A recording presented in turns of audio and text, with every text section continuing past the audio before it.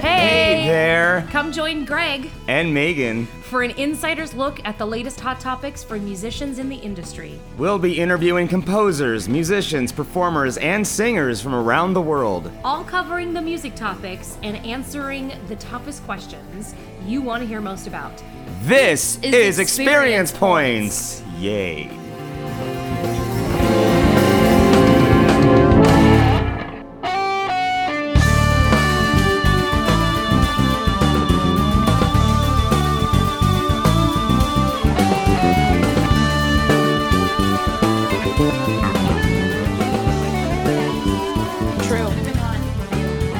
So how do you two know each other?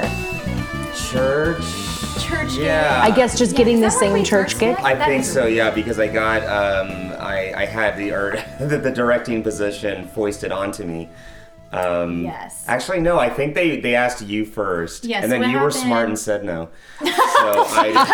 So there was a soprano section leader of the choir, and she also was the band director at the time. Mm-hmm. And then when she left, they figured, okay, we'll just hire the same exact position, someone to be the soprano section leader, and if they can, So also how did I get an interview? hire the band. I'll just have someone else just in case. No, but you're pretty much right. They offered it to me, and I thought about it, and I just said no. Just because it was a little too much work, and I had other jobs as well, and I kind of just wanted to show up and sing. And so that's when, go ahead, that's like when it got kind of... Yeah, pretty much. And then you came on board, and he so graciously lent me his soprano section leader to bolster my choir. Yay. Which I no longer direct. So there it is. Greg had to end up taking the directing job pretty much because I wouldn't. And then found out about a year later you hated it also. So then now it's someone else. Greg ends up taking jobs that initially seem fun.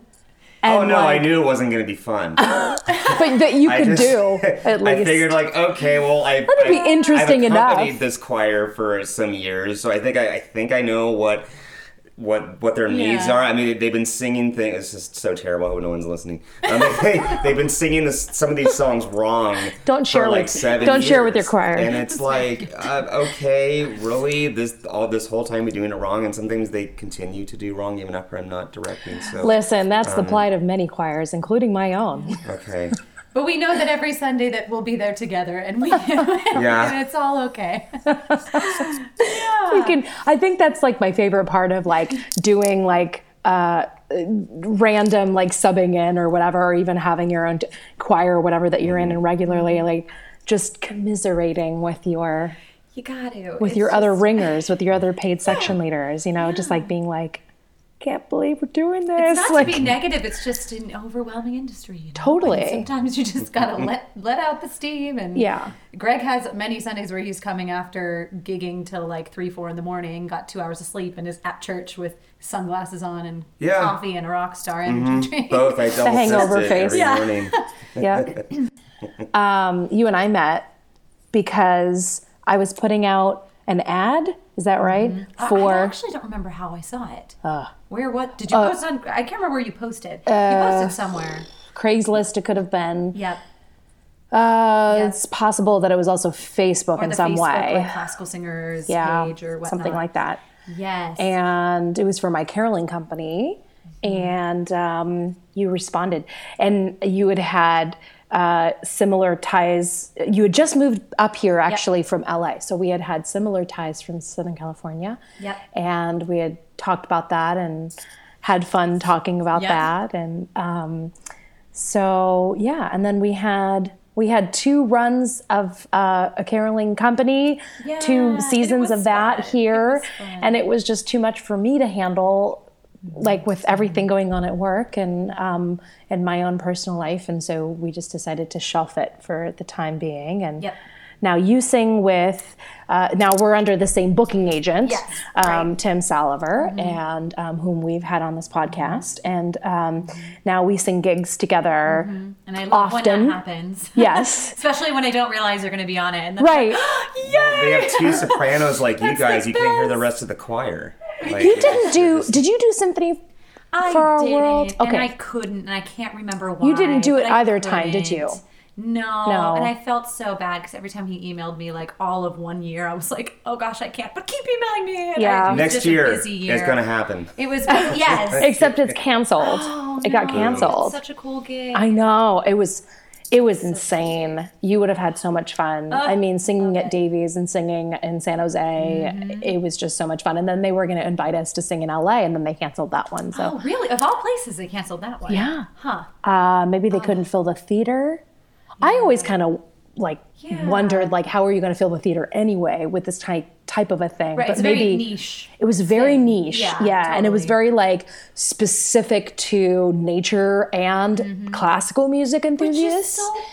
Which is so cool. When you actually see it, it's magnificent how they put it all together. Yeah. But honestly, I was just like, but the marketing, it's just not, it's not like Lord of the Rings in concert or Star Wars in concert. That would be sold out within the first couple all hours. of those are sold out. Yeah. Totally. But yeah, it's just kind of disappointing, I think, for Tim too, because he was a chorus master over I think the entirety of the whole project. The entire project, all over the world. So cool. Yeah. And I just love when we get to sing together. I know, me too. So and then you have me sub out for your choir. Yes, in fact, I just threw a piece of music at Megan's face just now because she's going to be subbing for me, not this weekend, but next weekend. Yeah. I'm in Florida for a wedding. Yay. And it's so funny because whenever I tell Bruce, the director, that I have to miss first, of course, he gives me his terror face of and I'm like, I have a life. I have to be gone sometimes. But always immediately his first reaction is did you get Megan? Is it Megan? It's Megan, right? Do they need ringers every single Sunday? That's my question. Well, they need. That's my question. I think to me it smacks of laziness. Doesn't the choir have a break at some point though? Summer. Yeah, summer. Summer, the choir has a break, but then you still need a ringer. You still need a ringer to do offertory and worship team, right? Yeah. Yeah. Greg is going to introduce our guest. Oh, God. This is the world's longest lead-in, but that's all good. Yay! This is Kristen Princiotta, and she, when we posted that we were going to do this podcast, which is oh my God. Which was now 6 episodes ago. I have to hear this, and I'm like, so just know that if you click like or comment on this, and we know you do something in the arts community, you're getting on the show. You're getting on the show. It took that many episodes, but we have her affectionately known as KP, and she's on the show. She is a professional singer, a voice teacher, and studio manager right here in the Bay Area, both classically trained and sings contemporary as well. She works for Songbird Studios, that is San Francisco's premier vocal coaching studio, both as a teacher and as the teacher of the teachers. Correct. Yeah, there it is. Yeah. That's a good way to put it. Interviewing, hiring, training, everything, all of it, all of that put together. All the stuff. She's also a session singer for Coco Melon. That is YouTube's 7th most subscribed YouTube channel, and it's children's education and their videos. And Kristen plays the mom, and she's so tender and nice. It just makes a lot of sense. She has that good soothing voice. I feel like I like her better than me. Yeah. She is currently in the process of pursuing session singing more seriously. It allows you to sing in a variety of styles for a variety of platforms. And I know most of those studios are down in LA, and you are not leaving that church before I do. I'm just saying. You are not leaving before I do. And also, so with the session singing world, for any singers who aren't sure what that is, or if you're looking into it, because there's a lot of terminology, and the session singing world is kind of a niche industry. Yeah. It's essentially where you're the voice for either you're the singer for actors in a film, actors who don't sing and you're dubbing their voice, or for film score music. That? They still do. Because they should have done that for Les Mis and a countless other movie musicals. No bashing. No. Oh no, I know. All we do on this show is bash people. I know, we do. No kidding.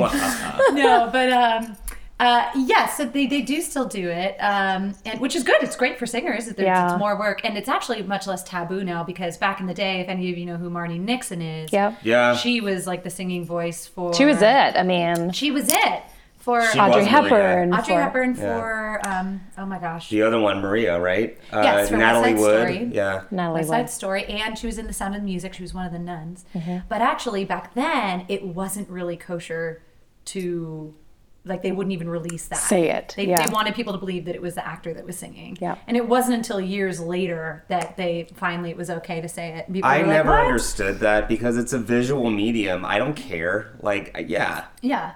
Yeah. They dub kind of takes you back to Singing in the Rain a little bit, but that's kind of how it was. Yeah, for sure. Because they wanted to promote their star. Their star was not the person in the studio recording, you know, doing all of that kind of the grunt work, but it was the Audrey Hepburns, it was the you know, the Natalie, the people that looked good in the costumes 100%. And that could act it and all that kind of stuff. Well, great. Welcome. Thank you. So Greg forgot to welcome you. Thank you. He did a lovely job introducing you. Well, I walked in and you gave me tea and cinnamon bun, so I think I'm good. I'm glad you're eating the cinnamon buns because they're wonderful. I won't. Yeah. And they'll just sit 3 of those was about 240 calories. That's right. I bought them for you guys. Good Lord. Thank you. Yeah. I'm already fat, but thank you for making me fat. Oh, stop it. He did this last episode, and I'm just like, seriously? Do I really? Greg. Yeah, no, I went on a diatribe. Everyone's had to hear it. Totally. That's why I need to lose the weight. So Greg still needs... But good for you. That's awesome. But no. He still needs some self-esteem. We're here for you. I literally... How about liposuction? Are you here to give me liposuction? Because that'd be great. Stop it. Well, let's get into Kristen's life because I'm interested because we don't really ever talk about your life prior to when we met. Maybe we do, but a little bit. That's true. Tell us how you grew up and how was music involved in and you were born your in life. Ooh, this is fun. With wow, I haven't thought about this in a while. Portland, Maine? Which one? Almost York, Maine. Well, backtracking even a little bit farther, I was born in Brockton, Massachusetts, which is right outside of Boston. My dad was born and raised in Boston. And then we moved to Maine when I was 3. And pretty much my whole childhood was in York, Maine. It's like the southern tip of Maine. Mm-hmm. And since I remember, I was always in piano lessons, which the 3 of us will encourage all of you. If you're not, and if you're young and you're looking to be a singer, take piano lessons because they're just so valuable. Absolutely. You can be your own rehearsal accompanist. Yeah, these 2 are way beyond me. They're like pros. I'm like semi, sort of, not really, but... can qualify. You can get by in the vocal studio, which is important, but it is important to do that. It's important to do that. So I started with that. I guess that was my first exposure to music, was that I was just always in piano lessons. And so was my sister, but then she kind of peeled off from that and went into acting. So we were both always kind of surrounded by the arts. And then in middle school, I was in choir, but took it super seriously, probably more than your average 12-year-old would take middle school choir. And my first solo was in Dancing in the Street, I think in 7th grade. I'll never forget that. And then when I went into high school, pursuing it my senior year, 3 of my periods were all music. Mm-hmm. It was chamber choir, madrigal singers, which was the competition choir, and AP music theory. Mm-hmm. And that was my whole day. Wow, your high school offered AP music theory? They did. That's and it was bougie. Awfully hard. Theory is the thing as a musician that makes you, especially if you're a singer, want to quit or not be sure if that's what you want to do. True. It's hot and cold. Some people love it. Some people and do I not. love it now. That's the funny thing. Yeah. I love sight reading. That's also why I want to be a session singer, because in that world they just hand you music and you sing, and I kind of love that. I don't need no stinking rehearsal. The what? Yeah, no. No. But I think also too, along that vein, don't you think a lot of singers who don't play an instrument or don't play an instrument strongly stereotypically feel that way in general about theory? Why do I need this? Right. It's not going to do me any good. And I think that's kind of what gives singers a bad rap with instrumentalists. Because instrumentalists are well, this is totally usable, duh. Yeah. And the singers are la la la, all I do is perform, and that's what I need to kind of. But it really is true that theory does do a lot for you. You just need to give it a chance long enough for it to actually do some damage. Yep. But I went into grad school not being really good at theory at all, and then opting to take a AP level kind of, or a graduate level theory course when I didn't have to. Yeah. I took Schenkerian analysis. I loved it. And you loved it. I loved it. And it gave me a huge perspective. So if you're a singer, if you're serious about doing classical music and, crossing over, whatever, either way, take theory as long as you can take it. because it's just so valuable. And just sight read. And the only way to learn how to sight read, the annoying answer is to sight read. Right. It's a doing practice. Just keep going. You just like pick up a hymnal, and just open up to a random page. Give yourself your key and find your starting pitch and go. Like that's. I was really a hopeless dork. I loved to do that. I loved sight reading pieces even when I was like in 7th grade. Yeah, it's fun. So fun. It's fun, kids. It's so fun. And then when I went into high school, so I was doing all the choirs and everything, and it was kind of my sister who inspired me because she became an acting major at Boston University, and she got her BFA in acting, and that kind of like. Inspired me that like, oh my gosh, I can like do this in college. It kind of didn't cross my mind that I was like, oh my God, this is a degree. Like I can continue to do this. So then I got my bachelor's of music and vocal performance from Cal State Fullerton, down in Orange County. So, and after graduating, stayed and did the whole musician life down there for a few years. So you traveled across the country. Yes. Just to go to Cal State Fullerton. Well, okay, so sorry, backtrack a little bit more. Uh-oh. So, no, yes. We skipped a step. I skipped a step, I'm sorry. Okay. My dad had a job transfer, and it was going to be temporary, actually. So I moved to Northern California when I was going to middle school. What middle school, and where was Pine this? Valley. Oh, you were up here. I was up here. Oh, Shazbot. I did not know that. Sorry, it's confusing. So we moved up here. I went to Pine Valley, and after 2 or 3 years, we were supposed to move back to the East Coast. But when that time came around, the economy was terrible. We ended up staying here for job reasons. And then I moved down to Southern California for Cal State Fullerton because of their music program. Got it. Yeah. So did you, what other, I'm always interested in the college picking process. Yeah. How did you go about that? Was that your first choice? Good question. Well, and to be honest, again, it kind of was more last minute that I had realized, oh my gosh, I can do this. I can do this for college and for my life. Yeah. So whereas some people, they took a lot more time, they auditioned for a lot more colleges, but for me it was kind of more of an epiphany moment where I was like, okay, I don't have much time. Who can I audition for? Let's make this happen. And so I actually only auditioned for Cal State Fullerton and Cal State Northridge. So it would be like a placement audition. So if you don't if you bomb the audition, they don't let you take any of their classes. You don't get in. You don't get in.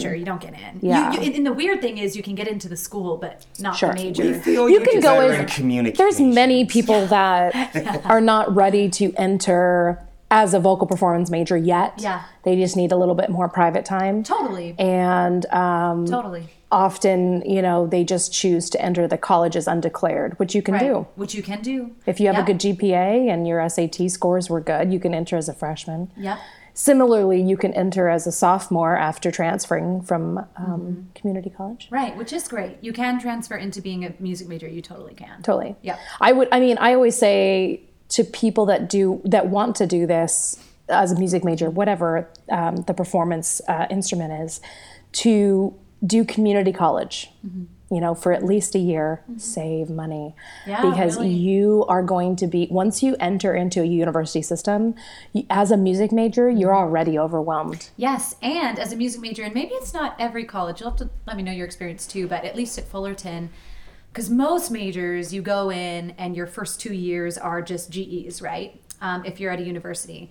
And you just worry about GEs, and then you don't switch over to actually your major classes until your 3rd, 4th, 5th year, right? Yeah. With music, with my experience at orientation, they said, okay, here's your 7 music classes that are all only 1 unit each, but there's still 3 days a week. I love those 1 unit classes. You have to take all of them, Yeah. And throw in a couple GEs where you can. Yeah. So you actually had to mix in your GEs right away and just take your GEs 1 or 2 classes per semester for the whole 4 or 5 years, spread out.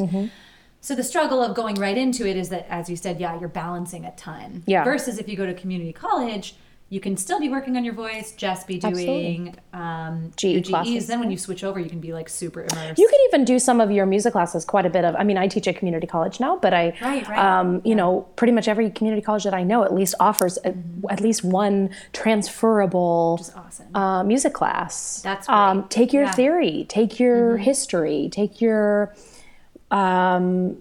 maybe do some stuff in ensembles. Totally. That are there if it's worth it. But yeah, I mean, I think it's such a great system. Yep, and the voice is such a developmental instrument, so just never feel rushed, because it's, even by the time you graduate college, well, at least in the classical world, you're still a baby. Like, your voice is still, so just until you're 30.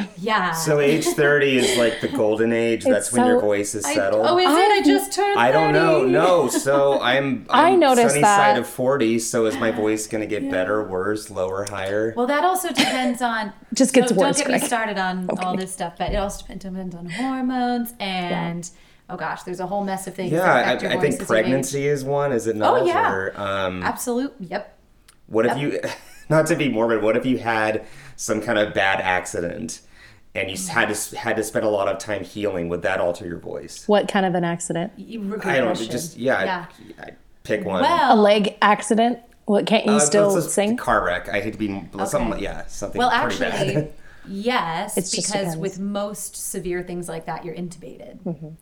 And that's where... That's where they shove the tube down your throat so that can... Yes, which can nick a vocal fold. Mm-hmm. I feel like they're much more... Careful. They've got it, they've got it down now, but... at the same time, when they're trying to save your life, they don't care about your vocal folds, and they shouldn't. When they're trying to save your life, they should be caring about saving your life. Right. Ooh, he's got a concert on Saturday. No, don't put it down. Yeah, well, actually, Let's look in this person's phone in the date book first and just make sure that they don't have to sing in the next few days. Holly and Ivy Carolers next Saturday. We can't do this. Yep. And she's dead. Well, did you know, apparently there's a bracelet that some singers wear that, like, I don't know what it says, like, I am a singer. Hi, how are you? I'm a vocalist for a living. Please don't put that down. No, but I feel like this is going to open it up into, like, many, many, many memes. Hi, I'm a singer. Please don't intubate me because I have to sing tomorrow. I know. Thank you. And they do have a smaller one they can use. So for people who have that bracelet, if they do see that, then they will use, like, the smaller thing that they have. Oh, I see. And they'll try to be more mindful. But, they're trying to save your life. So yes, even if it's just an accident that's unrelated to saving your life, singing the next day. I don't know what comes in. The Percocet and Vicodin you might end up addicted to is also going to alter your voice after a while if you're totally. Oh gosh, I mean, your vocal folds are the two teeny tiny pieces of tissue that are super sensitively affected by pretty much anything. Okay. Yeah.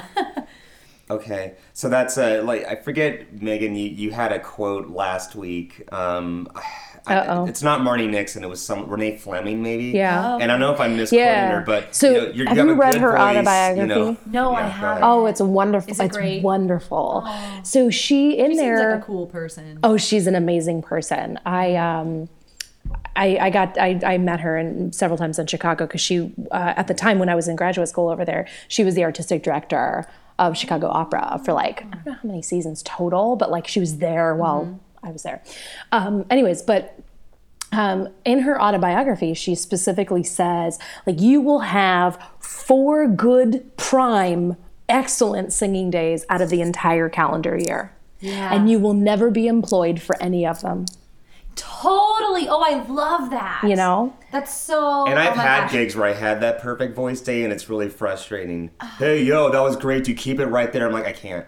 Yeah, no. That was a miracle. It depends on the day. It just depends on the day. Yeah. And normally you're just sitting at home and then you just discover if only I could get that note so easily. That's happened after performances. I'm like, oh, now there's the high B flat. Yep. Where were you when I needed you? Or even on Sundays, after second service. Now I'm warm. Now I'm ready. Totally. I know. Totally. And that's why but it's okay. It's better also to kind of allow yourself, now I'm quoting somebody else, I can't remember who said this, but to just kind of sing at, well, I guess now I'm speaking more about output, but sing kind of regularly at 85%. Don't try to push 100% every single time. Right. Because then you'll blow out your voice and but in other words, on an everyday basis, it's just kind of, it's where it is, and some days are super prime and some days are not. Subprime. And... Yep. And it's all a factor. A lot of it you can't control. Yep. Some of it you can. Some of it is lifestyle or choices that you make. Yep. But so speaking of your last your predecessor at the church, I don't know if I can name names on here. It's nothing negative at all. But she said you can sing through a cold, you can sing through a flu if you have to, whatever. The main killer is vocal fatigue. Yes. And the worst kind of sick is coughing sick, because coughing is when your vocal folds are slamming together. Hear that in the microphone? Yes, and that causes inflammation. So if anyone's ever wondering like why you have that hissy sound in your voice or kind of that hoarse quality, it's because air is escaping. Because if your vocal folds, I know you can't see my hands right now. I'm always use my hand example. It's like a reverse alligator, reverse Pac-Man. It's kind of like a balloon. A valve. A valve. Do you like all letting out air, and if you let out air of a balloon, right, it goes shh. Totally. Right? Yep. And so if your vocal folds, they're like a valve, and if they're puffy in the middle, they can't close all the way. So now all this air is escaping. So how are you able? So that causes from coughing. Same thing with singing. If you're singing in a breathy tone, you're letting too much air escape. Right. Well, what's the phenomenon when your vocal folds are completely like wrecked? You can hit way lower notes than you're normally able to, and also like super high notes. What is that phenomenon? Wait, your voice is wrecked and you can hit? Well, because like you can hit whistle tones that you don't normally have, and like super low Dewey Raykovsky notes. Well, whistle tone is not a... Whistle tone is a completely different vocal fold configuration. So how would you do that with your hand here? I know they can't see, but... Well, the higher up you are, the higher up you are in your voice, the cricothyroid muscle tilts the larynx, which then stretches the vocal that's why they're like, folds. keep a low larynx while you sing. So that's what that... Depending on what style you're singing and depending on what you're doing. But yes, especially for classical singing, you're trying to maintain that lower larynx position. And so when you're up high, when you're lower, let me backtrack for a second. When you're lower in your voice, the full body of your vocal folds are adducting and closing. Like when we're speaking right now, we're using a lot of TA, thyroid muscle. Yeah. So this is, or what a lot of people call as chest voice. I'm using quotes because I don't love to use those terms too often. But as you get higher, you get up onto the upper edges of your vocal folds. Okay. So it's and that's why it actually kind of almost feels thinner sometimes, like the higher you get, because you're up on like the upper edges and they're oscillating differently. The hardest part of anyone's voice, male or female, I feel, is the transitional period in between, right? So when your voice is tired or you lose your voice, the low is easy because your vocal folds are much shorter and they're stiffer from inflammation, and it's harder for them to stretch. Yeah. So it's easier for you to just live down in that area. But a lot of people lose their middle when they are losing their voice because that muscular coordination between TA and CT to have that more balanced registration is a lot harder when you have inflammation, when your vocal folds are stiff and can't stretch. So another curiosity is vocal register in general. What makes a soprano or an alto? Is it do they have bigger vocal folds, tinier, longer, shorter? It's such a big question. A rabbit hole. Oh my gosh. Well, I feel like it's a mixture of both, actually. I think something that's really fascinating that even more modern science is acknowledging now is that a lot of your vocal signature comes down to your physicality and actually the shape of your individual vocal tract, meaning your throat, in simple terms, how tall it is, how wide it is, your mouth, right? And that's why, if you think about it, if you're looking at a quartet of singers and you see the tall male, what voice part is that? Usually baritone or bass. Exactly. And then you wonder, is that just maybe that's not just coincidence. And if you think about it, their throats generally are longer. Yes, and if you think about who's the guy in pentatonics? I don't know the names of the guys. Oh, but the high-voiced one. The super high-voiced one. He's tiny. He's short and small and Yeah, so absolutely. When you think that's part of it. So I should have been about 6'1". Okay, so let's talk about for a second though, since we're on this rabbit hole of a topic. I've known many bass baritones that have become countertenors. In fact, the falsetto, right? Rarely ever do tenors become countertenors. Right. It's usually bass or baritones that become countertenors. Right. And I think, and I don't know the exact answer scientifically to why that is, but my logic would just be because tenors more so, again, don't love using these terms, but they're chesting higher, right? They're bringing more of that full-bodied resonance sound higher. They're going to belt that high C versus where a countertenor might sing that differently. They're like already in this place, right? So it's muscle memory. So tenors are in that muscle memory. So the countertenor is essentially a falsetto voice?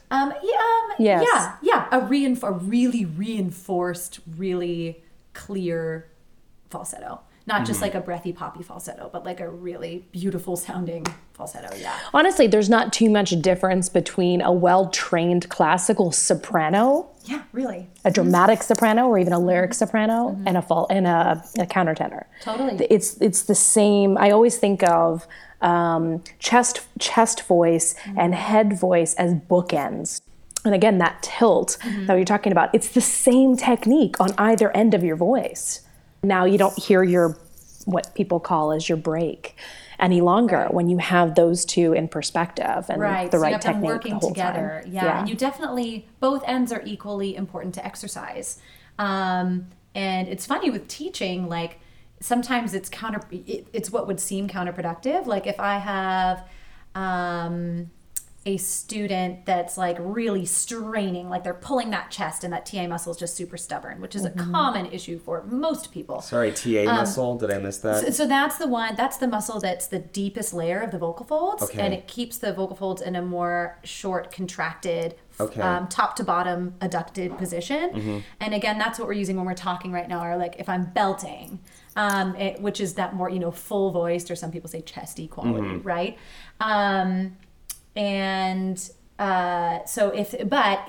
So as we get higher in pitch, the vocal folds have to stretch, right?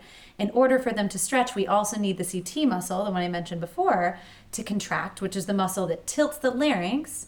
And since it tilts it forward, that stretches the vocal folds. So if someone is too TA dominant, it means that the vocal folds are staying in that shorter, contracted, full-bodied position too high. And then at some point, the vocal folds just have to almost snap open and reclose with the CT muscle being integrated because it didn't integrate soon enough, which is why a lot of times I feel like we work on blending the head voice down, pouring the water into the paint to blend it out, right? But yeah, if someone's really straining like that, I know they're wanting to work on a big belt. They want to get that Adele note or whatever.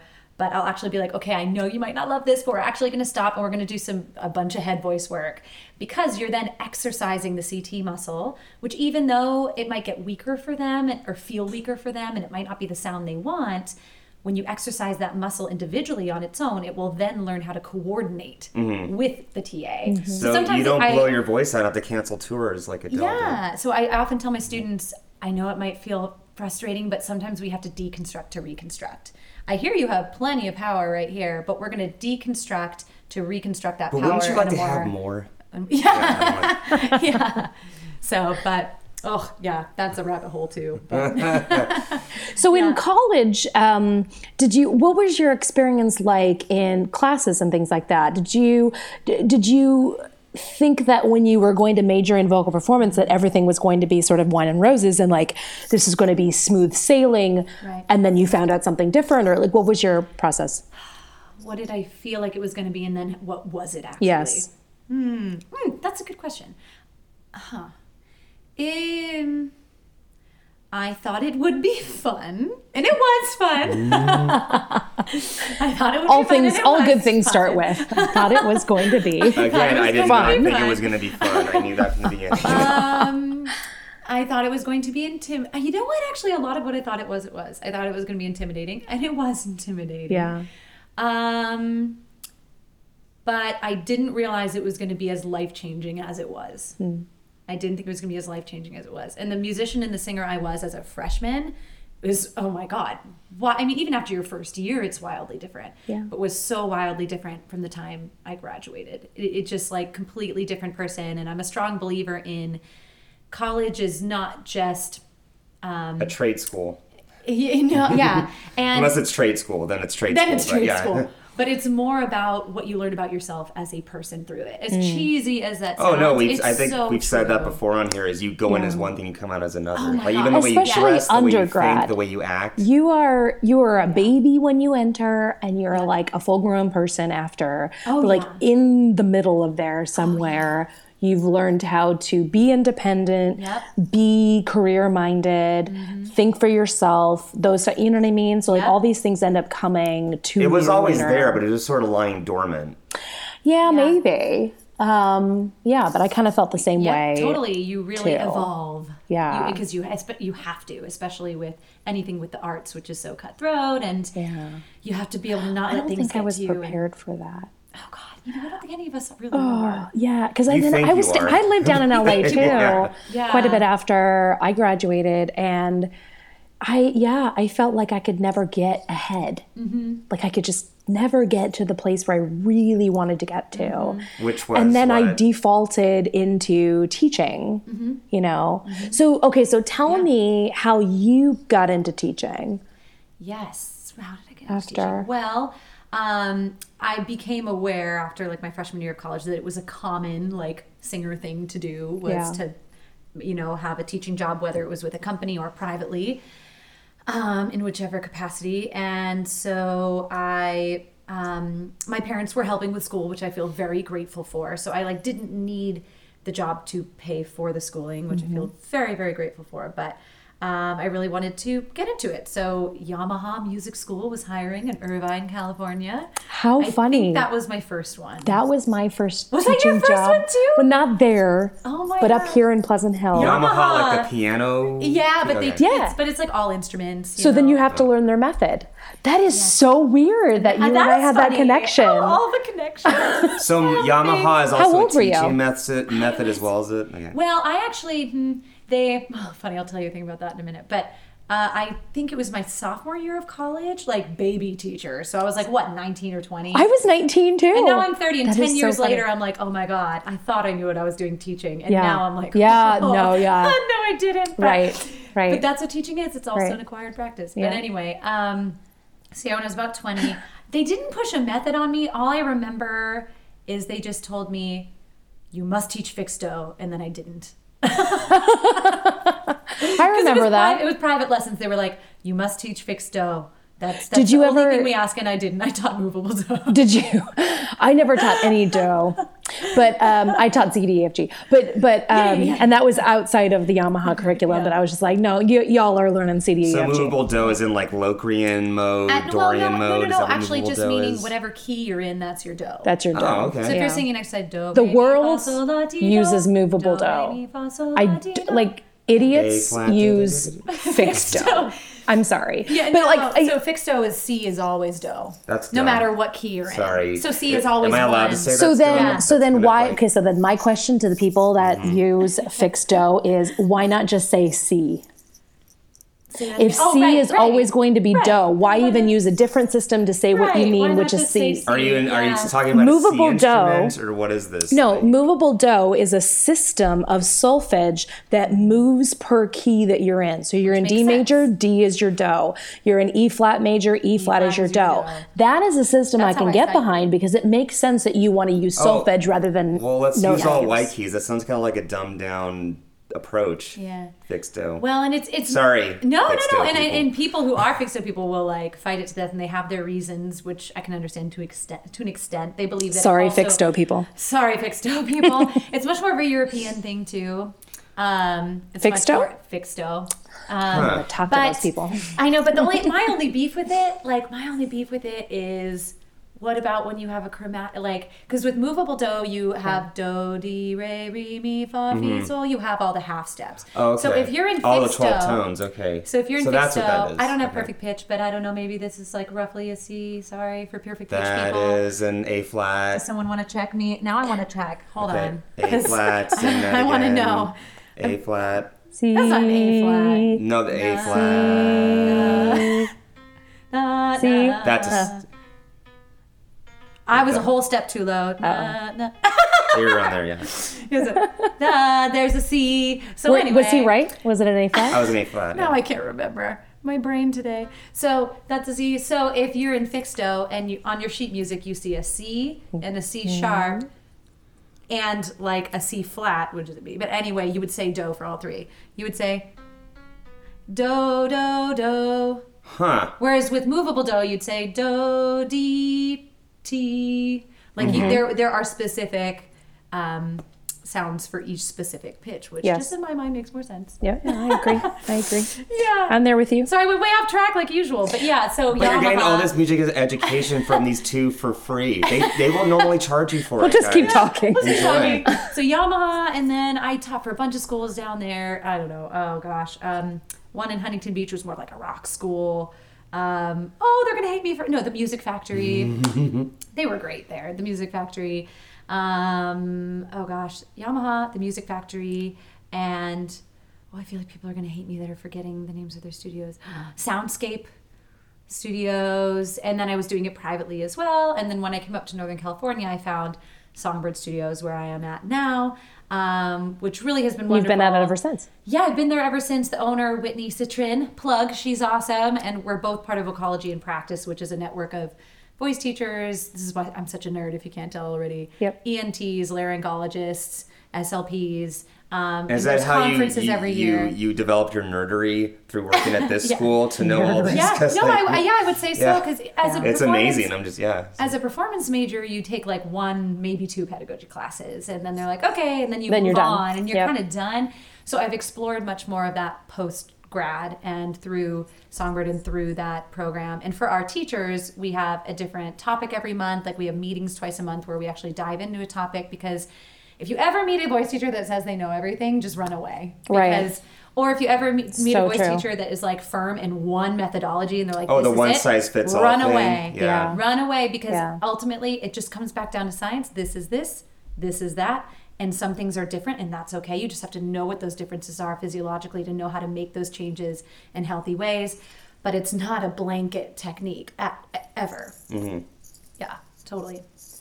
Would you say that your education post undergrad has made all the difference in your life, and also possibly a substitution for going to graduate school? That's a great question. Yeah, because I had thought about going to grad school. Really, the only reason for me, though, would have been to continue, professional voice lessons. Because as, you get that continued training. Yeah. However, you can do that without getting your master's. Oh, totally. And I'm not trying to put down master's. Master's is great. And if you really are pursuing the opera world, like solely opera, and just that, then you should. It's, Or a higher educational yes, teaching. because you get paid more. Which is why Totally. I did it. Totally. No, that's Yeah. that's so right though. Yeah. But yeah, I do kind of feel like it's been a substitute, because it's just my own continued self-study, and I go to these conferences every year where leading voice scientists are coming, and you're just constantly learning. That sounds and fun. it's a different mindset, because you want to. You're Yeah. not being forced to. Yeah. Yeah. Oh, I love doing those kind of things. Yeah. Yeah, And those they are do, fascinating. I found from teaching and from exploring all these different things post-grad, it changes you as a singer. Mm-hmm. And it helps with your own singing tools, How about even speaking? Do you speak differently? That my voice teacher whipped out of me pretty quick my first year of college. So were you When I like walked this in- when you walked in? Hi. No, I walked in, I was like, hi, I'm Kristen. And she Oh was my like, God, you did oh. She was like, oh, well.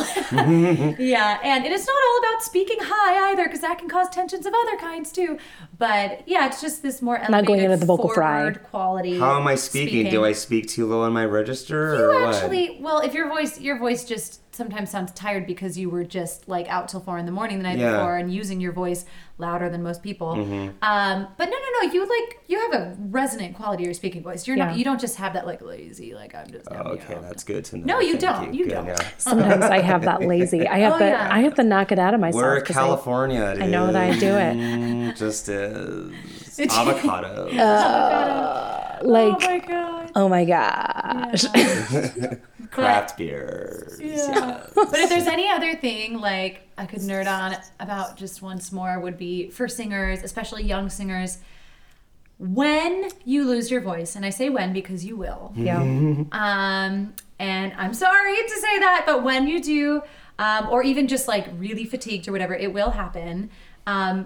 Don't be hard on yourself. It's such a thing these days too. I hate it when people are even bashing Adele or other singers oh God, she just has terrible technique, da da da. And it's like, well, I totally hold just on, did like, that earlier, didn't I? Oh no, Sorry, I'm a but and terrible we person. all joke and say things like that too, and of course, but like, I can't sing 8 shows a week and not get tired. Like, are you kidding me? Like, I will defend the pop. And it's funny because I come more from the classical world, but I've come to learn a lot more about the contemporary world. And one of the biggest things I've learned is like their demand is insane. Mm-hmm. They don't have a what do you call it? Someone if you get sick. Like a sub. They don't have an understudy. Mm-hmm. They don't have a sub. They can't just. Well, they can, but it's a lot of pressure. So anyway, my point being. I'm quoting a laryngologist who said, athletes get injured, singers are athletes. Mm-hmm. It's not about if, it's when. Mm-hmm. So just being mentally prepared for that, it's going to happen. And there are, with science these days, there's all different ways that you can, recover and get better. Mm-hmm. But just don't freak out. Don't freak out. It has nothing to do. It's not saying your technique is bad if you lose your voice. We're human beings and human bodies. So it happens. I think I was in a vocal masterclass quite some years ago with Suzanne Menser. Yeah. And what's fascinating about her story, I don't know if you've ever heard it, but quite a bit of time ago when she was at the Metropolitan Opera and she was young, and I forget if she said that she was like in her 30s, but she was married. I remember her saying that she was at the Metropolitan Opera or some major house, and she was getting ready to sing, I feel like it was a Susanna or a something else, but a handful of days before, and I'm not sure if I'm telling this story correctly, but a handful of days before the production was to open, something happened to her vocal folds that she could not explain. Like, it literally, no voice. Like, all of a sudden, woke up one day, out of nowhere. No voice. Really? She couldn't figure it out. Yeah. It wasn't sickness. It was not okay. So she went to the ENT. They did a laryngoscopy. That there was a blood vessel close to the surface on one of her sides of her vocal folds that had popped. Hemorrhage, yeah. Yeah. Yeah. Oh, that's the worst nightmare. Yikes. Right? Or a polyp that had popped. That's probably a hemorrhage if it was a blood vessel. Yeah. Oh my God. Oh, and like they the told worst her, nightmare. you may never sing again. It was like a Julie Andrews type of thing. You may never, you just need to rest. And so she had to go on like 6-7 months of vocal rest or whatever. She finally came back, but she said, like, she's like, I was a professional opera singer. What was I going to do? Yeah. You know what I mean? Totally. And I think about that all the time. I think, like, what would happen if, I'm a pianist too, so like half of my income comes from being a pianist. What if my thumb gets cut off? Oh my God, I know. Yeah. What I had if that cautionary, I get in a car warning accident from someone? Oh, God forbid, you don't want to be a musician, Greg. God forbid your arms get bitten off by an alligator. And I'm That's like, your sister. That would screw me for a lot of careers. That would happen sis. to you. Yeah, only me. It would happen to me. I mean, you couldn't do a whole lot of stuff. Yeah, well, and I feel like the culture is changing, and like people are coming out more with just saying, like, even Justin Timberlake, he had recently, when did that happen? I don't know, last year, he had to like cancel a tour, and he was very comfortable coming out and saying, hey, doctor's orders, and I need to stop, and I'm so sorry, but it's so that I will be able to keep singing for you all. And like, I feel like people are getting more comfortable talking about it, and it's getting less like, because people don't want to say it because they think it's like admitting that their technique was bad or something. But sometimes it's just overuse. Like, our bodies, we were I know born... about that every Sunday morning, and Kristen can attest to that. Yeah, no, totally. I feel like just checking in with your own body. Yeah. The people that are not...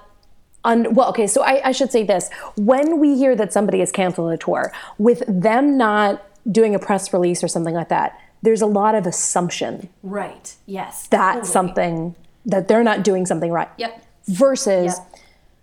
if they had just come out and said, hey, I feel run down, or I've got mono, or I've got the flu, or I've got this, or my voice, I need vocal rest because I do 8 shows a week, and like, who could 100% do that? Yeah. And I want to, and versus not saying anything about it, or not even having your press agent say anything about it. I think it's just sort of like, it's a little weird. Yeah. But because some people help assume you if they don't know what's wrong. Yeah. Well, no, I think it also too does a world of good for your own career. Not to mention young artists that are wondering, is this an industry to get into? Yeah. You know what I mean? Or looking at that artist and saying, oh, I used to like that artist, but that person canceled tours and now I don't really respect them anymore. But I respect an artist the most if they cancel a tour because they need a break. Right. They're being smart. Right. Versus just muscling through it. Broadway is under the same exact pressure. Well, the only difference, difference is that you have covers, you have understudies. Yes, you might have two or three. They are mic'd, which is and you're mic'd, right? Yeah. Well, so are pop singers. But it's still high impact singing. It's high impact singing, totally.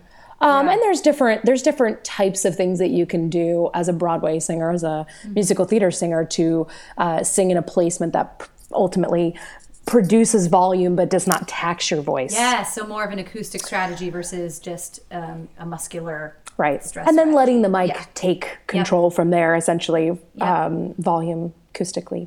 100%. But dancing and you know what I mean? It's after you learn a show, it's no longer as stressful, but there's still adrenaline involved and there's still stress involved in the process of doing a show. So is that where technique saves you? If you are tired, if you are out of muscle memory. If you are, muscle memory. No, I love that you brought up muscle memory because as obvious as it sounds, literally that's what vocal training is. Yeah, it's muscle memory. And so if you've been out of it for a little while, it's going to take a little dusting off the cobwebs, But definitely that's what you want to be able to rely on is the muscle memory, so things just do their thing without you having to feel like you have to make them happen. And also dovetailing on your, or actually backtracking on your. And I could be completely misquoting you or misinterpreting what you said, but head voice, strengthening your head voice. Yeah. I had a gig last Saturday where I had a 2-show day, and the second show, I was a little more compromised. Totally. I couldn't belt high. Mm-hmm. How did that feel for you? Even just I know this sounds cheesy, but even just emotionally, how did you? Emotionally, I felt less suicidal because I could actually sing the note. So actually, it helped. I'm like, okay, that's not what I wanted, but it doesn't sound as terrible as it would if I'd gone for it in full voice. Totally. It's always better to kind of prioritize just the pitch being correct than to prioritize the power. And I had two other tenors up there with me, so I'm like, you guys do the higher stuff tonight, and I'm done. Yeah. No, I agree with you because it's better to have the pitch than it is to have the power. Than it is to have the Because it's better to have the pitch than have the power. There it is. It's better to have the pitch and it be the right pitch than to have the power and be on the wrong pitch. Because a lot of times if you're muscling that power, you're going to be really flat. And even your average Joe listener, that's the miraculous thing about pitch and hearing and humans. They can hear when you're flat. Oh, totally. And so it's it's better. They can definitely hear when you crack. So it's exactly. And that other kind of... cracking, I don't know. I think people can forgive cracking. Especially with contemporary. But I feel like people there's a certain, hey, I have a head tilt. So I know people that, somebody, you know what I mean? When something's flat and you're sitting there having a drink and you're just like...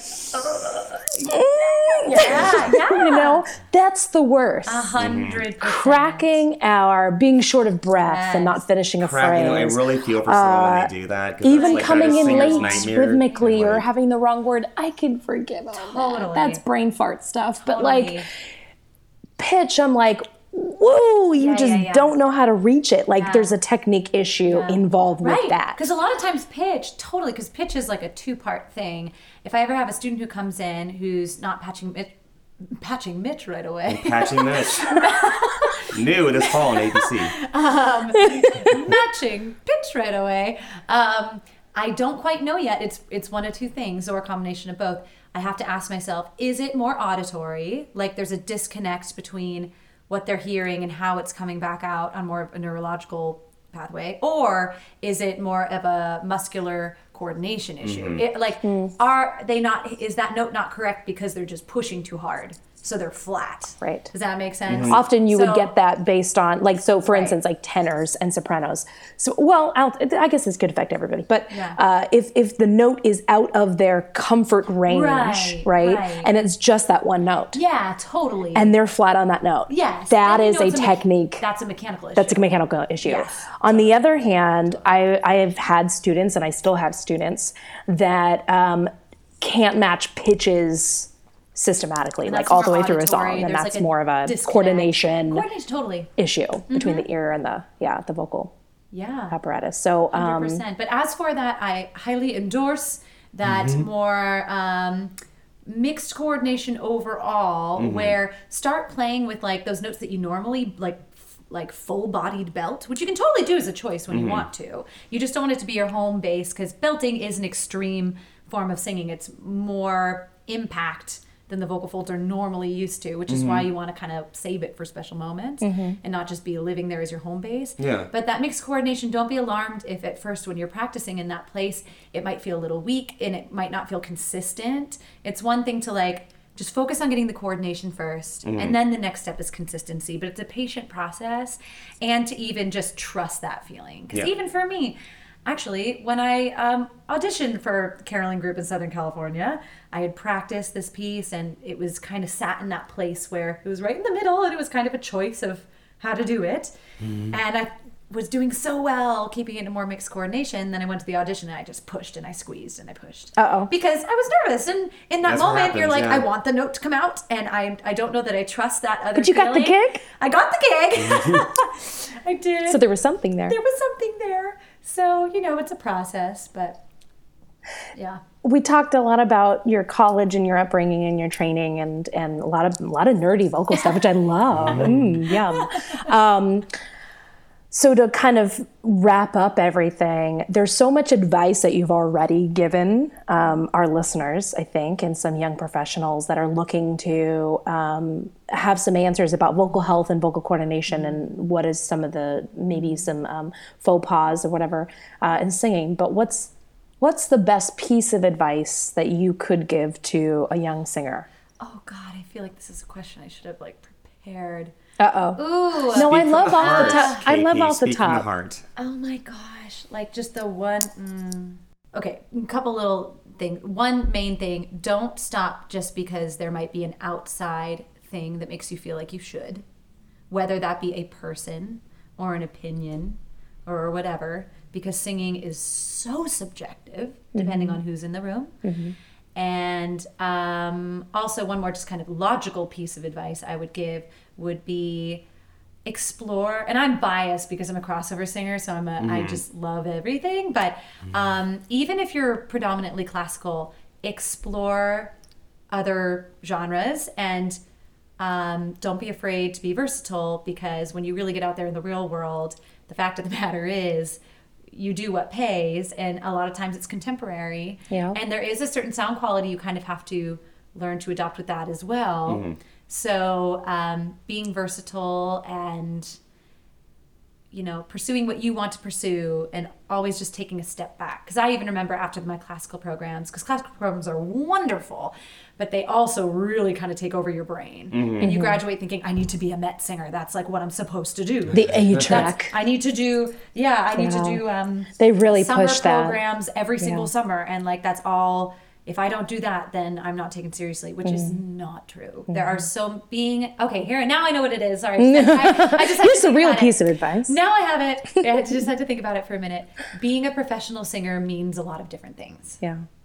It doesn't just mean one thing. You can be a musical theater performer, which is wildly different than being a professional opera singer, which is wildly different than being a session singer or recording singing artist, jingles, which is wildly different from being. There are so many ways to be a professional singer, and just keep those doors open. Continue to get to know your voice and pay attention to where it's well suited. Because sometimes, for me, that's what I was gonna. Yeah, you can. Yeah. Your voice is an instrument. You should be able to play many styles on it, but there's always a certain type that totally. Maybe I don't know if you were meant to do, what but do it's you call me every single day? Sunshine with legs. Or Disney, I'm always told you're Disney princess. Yeah. You are. And is that you are. And is that what I woke up wanting to be? No. But I paid attention to that voice and was like, okay, well, yeah. And so now I'm singing. It's not what you want; it's what you are. No, but but that's why I have that Cocomelon gig doing those kids' nursery rhymes, which sometimes I feel so silly about. But I'm like, but that's spider. Is that in your repertoire? Well, there's a lot of there's a Cocomelon video on Itsy Bitsy Spider. Yes. Rad. So you are what type of soprano? What's your fa? I'm a lyric soprano. Okay. Sometimes lyric coloratura because it likes to move. Yeah. But not coloratura. Yeah. No, I agree. I'm a lyric coloratura as well. But you and I are built very differently. Yeah. Our bodies. Yeah. And so I just find it very interesting to talk to people that categorize themselves as lyric or light lyric or lyric coloratura. And then for them that to be categorized as a physical type. Right. Yeah. Especially in the classical world. Yeah. And musical theater too. Yeah. But like you said, Disney princess. Did you wake up thinking, I want to be a Disney princess? I think she woke up one day and there were like birds and bunnies like, all around her bed. Like, all of a sudden you have all this wildlife around your It's just when like the 100th person told me, I was like, okay, maybe I should pay attention to this. But okay, could you get a job at Disneyland? Absolutely, I believe in you. But do you want to? I don't know. They pay meh. Yeah. But back to kind of like a long time ago when Disney was starting and they would hire, I think the first Disney princess was Snow White. So the voice of Snow White had a very, was that her name? you know, kind of really high tremolo kind of voice. Yes. That then Walt Disney was like, set the gamut for all of the Disney princesses that came. Cinderella, Sleeping Beauty, you know, all of the probably what Walt gals. Disney wanted in the first place. He probably wanted that, like, virginal, for lack of a better term. Yeah, virginal, light. Classic, more, music. I don't know if even musical theater was even like a sound back then. I think that was a separated. No, that wasn't until like the late 80s thing. when they sort of, Disney, they brought back the movie musical for all intents and purposes. But back then when Disney started, I mean, musical theater was traditionally classical. It was light opera, operetta. Yeah. And then they started to influence with jazz. But just in general, like I think you listen to all those Disney princesses. Only now with Tiana and Moana and all of the other gals that have appeared in Disney, all their voices are suddenly taking a turn to not Disney princess sound. So it's very interesting. It is shifting. But people still have this stereotype sound that when you start to sing, when I freaking start to sing, little girls lose it. They lose it. I will tell you, my boss, she, it was both of her sons' birthday party. One was turning 1, one was turning 3. I don't know if you saw this on Instagram, but she was like, oh my God. Or one of our other voice teachers at Songbird agreed to be Elsa. And then I was in the room. Oh God. Oh no. And then they were like, all we need is an Anna. And then just looked at me and I was like, oh my God, if you have the costume, she's like, I will order it. And so luckily Morgan ended up singing Let It Go. I think she had the harder song. That's much harder song. I did that for the first time in forever. So the red braids and everything. But yeah, I need to see pictures. My biggest audience was just these little kids, this little like 3-year-olds. Just, you know, it's the funniest thing, but it's also really heartwarming and like, sweet. Yeah. You know? There's a part of it you're like, ugh. I got an opera degree and I'm singing a princess song. I'm singing Anna. You know, but like, it's also fun. And it is fun. It's sweet. You just see their faces. And not to turn it back to me, but say if you guys have Disney voices, then what kind of voice would I have? Don't say a bad one. This is fun. A villain? Yeah. No, don't say a villain. I'm a villain. Oh, do we want to go the Disney? Don't say a bad one. Do we want to say? Say Disney voice? No. No, you just want to know your fa? Is that right? Even but I mean, like, you say you guys have quote Disney voices. What kind of voice would I have? You have a Greg voice. I sing like Greg. That's a good way to. I don't mind that. I mean, I see like this. Oh, what am I trying to say? So you have such a low end to your voice. Kind of. Am I saying the right person? I say wrong names a lot. John Denver, Country Roads. Or like, I kind of would see you, and not necessarily is this. Did you see Stars Born? And so people have different feelings about how they felt about Bradley Cooper. So I thought for being predominantly an actor who had to pull off, I thought he did a fine job. Yeah. But kind of that kind of style, I could see you doing that kind country. of almost like. Yeah, I don't know why. But like this lower but kind of, I don't know. Yeah. Okay. Garth Brooksy. Okay. Well, he has done Johnny Cash before. Yeah, thank you. That's kind of what I was trying to do. Although Which is funny because the reviewers said I couldn't sing low enough.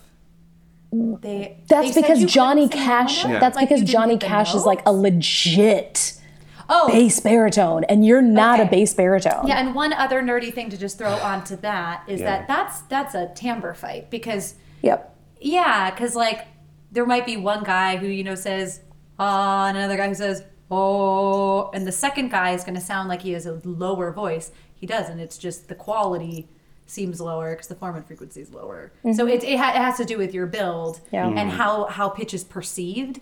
So to clarify, everyone, he's saying the right notes, but the quality was a higher, more baritone tenor-like quality than more of a bari bass. That they just have lower frequencies that are produced and perception-wise. Right, it's like played on a cello versus played on a string lower. bass. It's the same note, but it's going to sound differently on a string bass than a cello. Exactly. Yeah. Totally. Although my spirit animal is probably the trombone. Trombone. Because spirit animal. I'm more of a pitch approximator, unfortunately. Your Like I really have to instrument. watch my tuning. Oh my gosh, Like, I love that though. Everyone has a spirit instrument, right? Yeah. So like a trombone, yeah.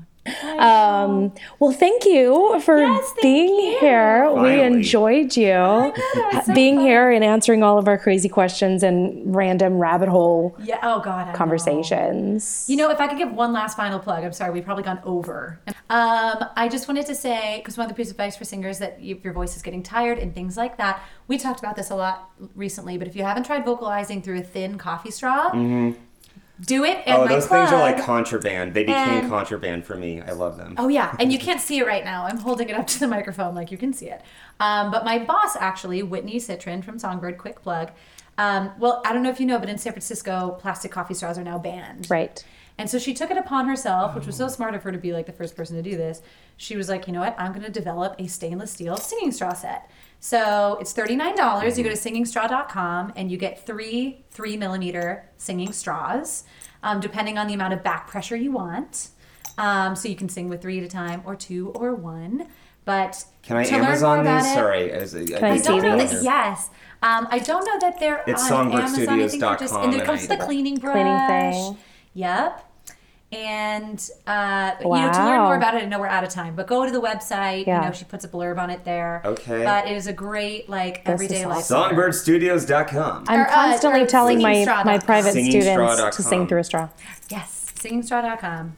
Oh, and use promo code Kristen, and you'll get 10% off. Kristen. Singing That's right. I'm doing that right now. Greg is doing that right now while Greg is purchasing singing straws. I'm gonna enter a Garth Brooks contest. We're gonna close this podcast by saying goodbye and thank you for joining us and join us next week.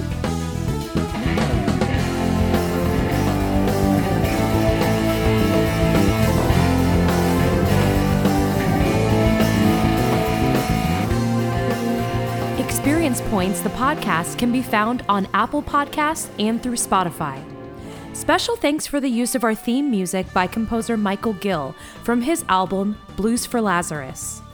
If you would like to follow the latest news about our podcast and upcoming guests, please visit our Facebook page at Experience Points the Podcast, where you can leave us questions or comments.